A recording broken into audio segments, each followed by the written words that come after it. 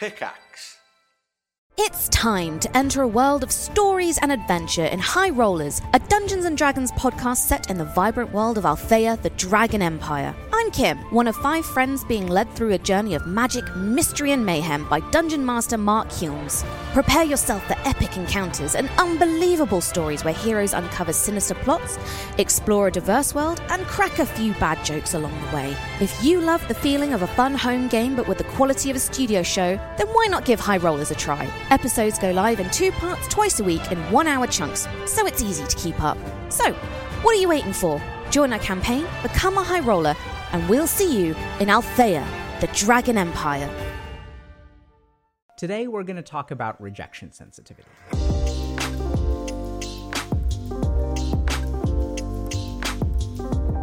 If you look at the world, there are kind of 2 types of people. There's one group of people that are sort of living relationships on hard mode, where they're kind of constantly in their heads about, okay, if I say this, is it going to piss someone off? What will they think about me? They're sort of always walking on eggshells.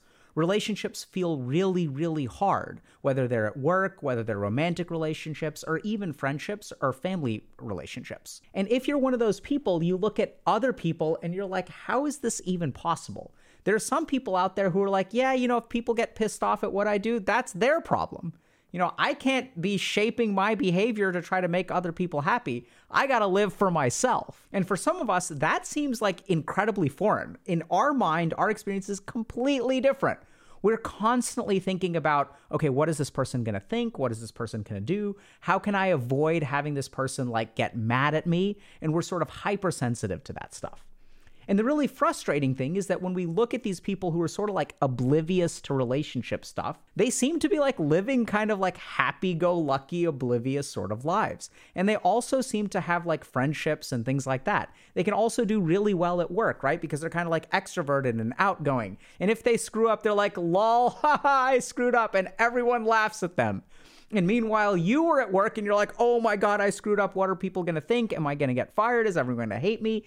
And it just feels like there's these 2 completely different ways of living life. The hard thing is that as we sort of look towards those people who are kind of oblivious about this stuff, they don't seem to be thinking about it, it doesn't really bother them, we actually kind of want to be like them, right? We want to be happy-go-lucky. We want to be a little bit out of our own heads. We want to be able to set our boundaries. The challenge, though, is that we can't really do what they do, right?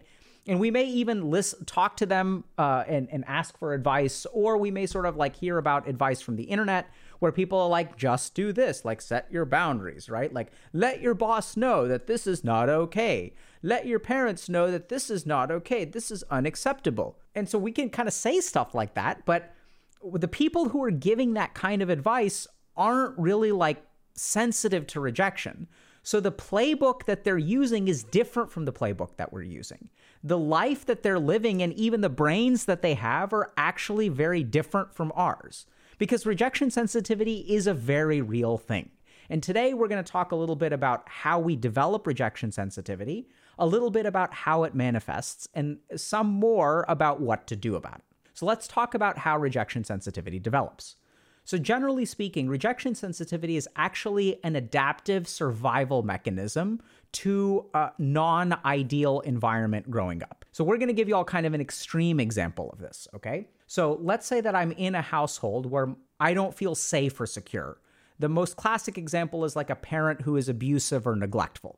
So what people sort of learn, what children learn is a survival mechanism is, how can I read any kind of subtle sign from my parenting figure or caregiver about what their mood is, and how can I avoid pissing them off, right? So if caregivers sort of blame you for their bad mood and they punish you for annoying them, then you will become sensitive to rejection. So what this experience kind of feels like for people is you're kind of walking on eggshells. You're hyper vigilant to the mood of people within the household. And sometimes when I talk to people who have really been in traumatic situations, I'll ask them, how long does it take you to know whether you're in for a bad night? And they'll say they can tell within seconds. The second my mom or dad walks in the door, I can tell based on it's so rapid and it's unconscious. I know already that I need to go into survival mode. And what these people will end up doing is they'll engage in some kinds of behaviors that are actually survival or adaptations, such as becoming invisible, right? or being very, very careful about what you say or what you do because you don't want to trigger some kind of negative sort of situation. And if you kind of think about the child in this situation does not feel safe or secure. And since it's not safe or secure, we can't do anything even remotely risky. And what we have to learn how to do is play it safe. And if you grow up in a household like this, you will grow up as someone who is rejection sensitive. And this, by the way, is not something that like people kind of made up. This is something that's been very scientifically validated. There are actually questionnaires that you can take that will actually measure the level of rejection sensitivity you have. And people have also done brain scans on people who are sensitive to rejection and found that their brains are different. For example, one study looked at activity in the dorsal anterior cingulate cortex, which you don't have to get into too much of the specifics.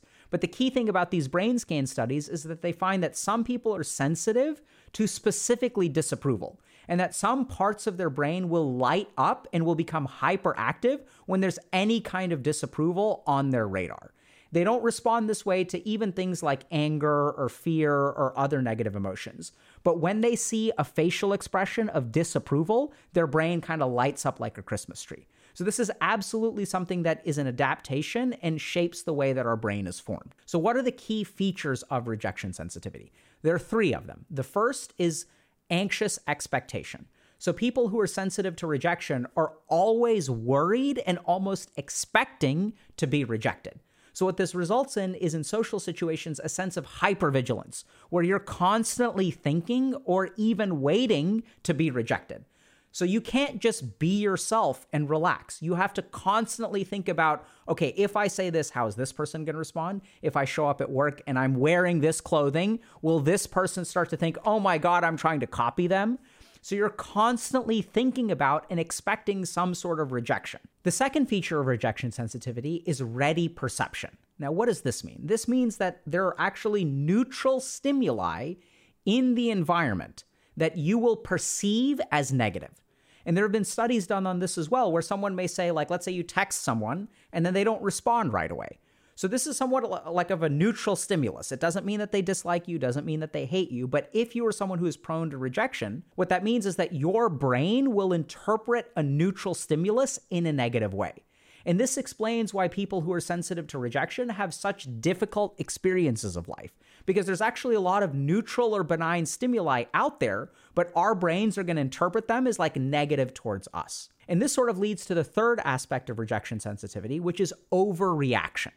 So this is where either emotionally or behaviorally, we're first of all anxiously expecting, and then we're over-interpreting neutral stimuli, which then results in an overreaction, right? So if I text someone and they don't text me back, suddenly I feel terrible. My amygdala and my hippocampus will sort of like hyperactivate. My limbic system hyperactivates. I feel a ton of negative emotion, and then I suddenly start copiously apologizing for texting them and disturbing them, right? So what your life sort of feels like, if you're sensitive to rejection, what it actually looks like is that there are all kinds of like neutral or maybe negative stimuli, you perceive them as negative, and then you're constantly apologizing, constantly walking on eggshells, constantly trying to fix relationships that you seem to always screw up. And so this is all mediated by stuff going on in the brain. Now, the tricky thing about rejection sensitivity is, as we mentioned earlier, it's actually a survival mechanism.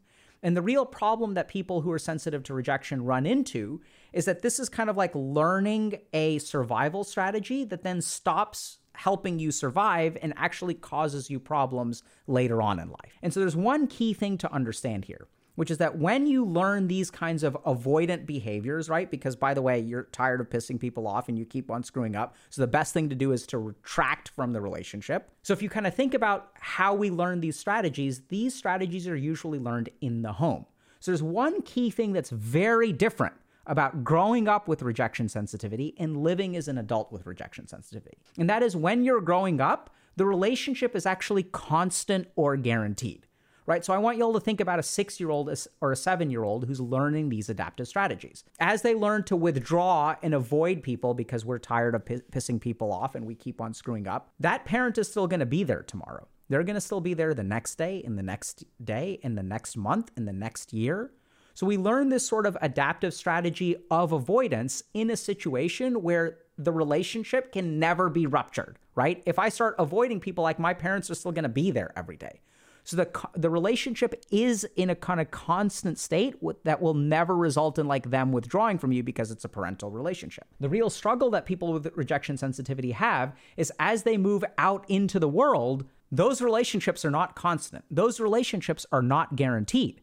And so what happens is a lot of the strategies that we use, which is learning how to be invisible, walking on eggshells, and avoiding situations, will actually negatively impact our relationships, right? Because if I start to be really avoidant with a friend of mine or someone that I'm even starting to date, or a boss, and I'm like dodging text messages because I'm afraid of pissing them off, what I will end up doing is piss them off. I'll come across as aloof, I'll come across as uninvested, I'll come across as busy, and then people will start to retreat from us. And this creates a really challenging conundrum for someone who's sensitive to rejection because, oh my God, now this person is retreating. What did I do wrong? And that's when you kind of get paralyzed, right? Because you want to do more, you want to pull them back in, but you grew up in a situation that did not teach you how to pull people back in, did not teach you how to engage with people, because actually the survival strategy when you were growing up is go invisible and become avoidant. So now the natural question kind of becomes, okay, so what do we do about this, right? And this is where we're going to tunnel down into the three features of rejection sensitivity a little bit more. So the first is anxious expectation. So this is where if you observe yourself when you interact with people, what you'll kind of discover is that your mind is on high alert. And one of the key things that you can do to kind of overcome this is try to have as many neutral interactions as you can. So why does your mind always exist on high alert? It always exists on high alert because it learned to be in high alert, right? Like you learned that, okay, we need to be constantly in high alert because we are constantly in danger. So one of the most important things that you can do is to have as many neutral interactions as possible and don't overreact to them. So if you go and hang out with people, try to have it just be neutral, right? So like you don't have to knock it out of the park. You don't need to like piss people off, but just try to hang out with people. And over time, as long as you're kind of neutral, that sort of anxious expectation will start to decrease. We basically want to give our brain more data about how people will react to us because we don't want to use the conclusions from childhood. The second thing that we need to be a little bit careful about is how we react to neutral stimuli. And this is where people who are sensitive to rejection really negotiate against themselves when it comes to social situations. So you will take any kind of neutral situation or any kind of situation, and you will, first of all, assume the worst, and secondly, blame yourself the most, right? So if someone says, hey, I'm sorry I can't hang out today, or they cancel the last minute, you're not going to interpret that as, oh, this person is flaky, or they're sick, or this is a problem on their end. You are automatically going to interpret that as a problem on your end. So you need to really be aware of the way that you actually like give yourself very little credit, and you give them a bunch of credit. And you're sort of really willing to negotiate yourself and always take on the mantle of being the bad guy.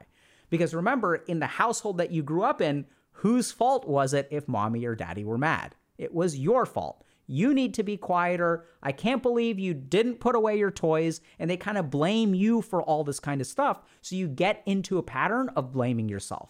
So become aware of that pattern. And the third thing is that people who are sensitive to rejection tend to overreact, both emotionally and behaviorally. And so that's where I know this sounds really, really, really hard. But when you are in a situation where you feel rejected, just stall, just procrastinate, just don't do anything. Don't do anything to make them happy, because remember that your mind may be overinterpreting or incorrectly interpreting how they feel about the situation. So don't react. So you'll have these very powerful drivers within you that say, oh my God, I screwed up. What do I need to do? What do I need to do to fix it? Let me send them flowers. Let me do this. Let me apologize over and over and over again, because until I apologize, I can't tolerate this feeling of negativity. But as you start to overly apologize and take responsibility for stuff that is not your responsibility, what happens to the relationship? Sometimes they're like, oh my God, this person is like so clingy. Like, I don't even know. Like, I can't manage this person's negative emotions. Like, they're overly apologizing. I don't know what to do. So they can start to withdraw. Or sometimes what's even worse is they will play into it. They're like, yeah, everything is your fault. And I feel this way because you screwed up. And the worst thing that someone who's sensitive to rejection can do is find someone who will tango with them. Find someone who will actually be like willing to dance that dance with them. Because then what ends up happening is you find yourself in an abusive relationship where you're now in a relationship with someone, and that could be friendship, could be boss, could be romantic, where you're willing to take the blame all the time. And hey, by the way, they're narcissistic, so they're totally happy blaming you all the time. So the key thing there is to try to just not react. Try to stall as much as possible and try to tolerate that negativity as best as you can. Now, this is where we kind of got to talk about a couple of other interventions. There's several studies on meditation that show that meditation actually mediates improvements in rejection sensitivity. And specifically, what meditation teaches is some stuff like self-compassion. So there are some studies that have even tunneled down into, okay, what aspect of meditation is responsible for improving rejection sensitivity? And it turns out that self-compassion is a key part of it. So let's think a little bit about how this works. So as we start to meditate, and especially if we do self-compassion meditations, which y'all can find on our YouTube channel, or you can sort of check out Dr. K's guide, as you start to do these meditations, you start to develop compassion towards yourself. And as you develop compassion towards yourself, you start to not always be at fault. If you're not always at fault or someone that people are just waiting to reject, then you can start to really start to interact with people in kind of a healthier way, right? Because if they don't text you back, oh, that has nothing to do with me because I'm actually a decent human being. So it's not necessarily my fault. And so this is one way in which meditation can really help us address these kinds of things.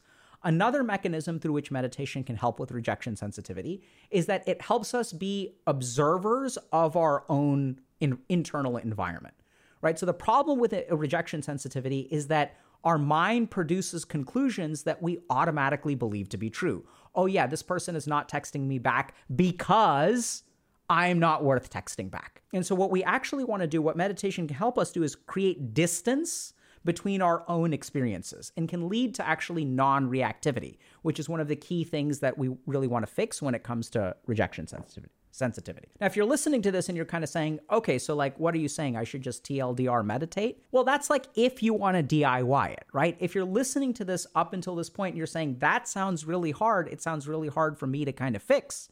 This sounds like I've tried meditation before and it's hard to do. Well, we're happy to lay out with you how you can DIY it. But this is where, frankly, like DIYing it is hard. So the real question that you've got to ask is like, okay, if you can handle this, you should absolutely do it. Here's the road forward. But it can be a little bit of a bumpy road. The other challenge here is that sometimes therapy can be helpful for rejection sensitivity. So for example, rejection sensitivity is tightly correlated with borderline personality disorder, with mood disorders, with anxiety disorder, with body dysmorphia. So it's correlated with all these mental illnesses that you can get diagnosed and treated for. And if you get diagnosed and treated for those conditions, chances are the rejection sensitivity will improve. So if you feel like this is too much to do on your own, you can absolutely work with a therapist or psychiatrist who can help you with some of these other conditions as well. The real challenge about working with therapists or psychiatrists, though, is that none of us are really formally trained, or very few of us are formally trained in rejection sensitivity. What we're trained in are those diagnoses. And this is where things get really tricky because it's possible to have rejection sensitivity without one of those diagnoses. And remember that rejection sensitivity can kind of correlate with each of those things. So the cool thing is that through research, we've really understood that like actually rejection sensitivity is an adaptation of the brain. It's a particular wiring or conditioning that can be deconditioned. And you can actually target that specifically. And this is where like we sort of understand this stuff, which is why we kind of like built our coaching programs.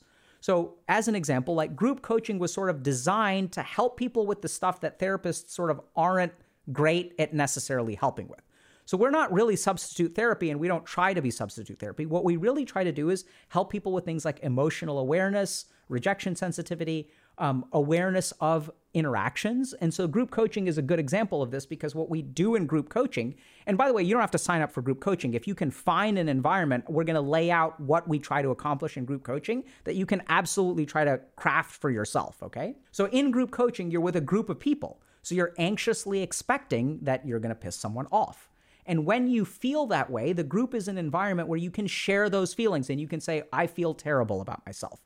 And then this is where people with compassion and authenticity will help you dig into that feeling. And what we're going to sort of create is this artificial social space where you can kind of like examine your reactions. We're going to evoke those reactions, but we're not going to kick you out of the group. We're not going to stop texting you. And this is the real value of group, is that there's no other part to the relationship, right? So we don't care, like we're not planning on playing video games. We're not going to be friends. We're not going to date. We're not going to go into business together. It is literally a place for you to engage in, examine your social interactions, and actually start the process of reprogramming. So this is what we try to create, is situations where like you're going to have feelings. We're going to invite you to share your feelings. We'll even inquire. If we notice you're quiet, we'll sort of say like, hey, what makes it hard for you to engage with us? Do you feel comfortable answering questions? And so people will kind of like bring you in. They'll bear that responsibility.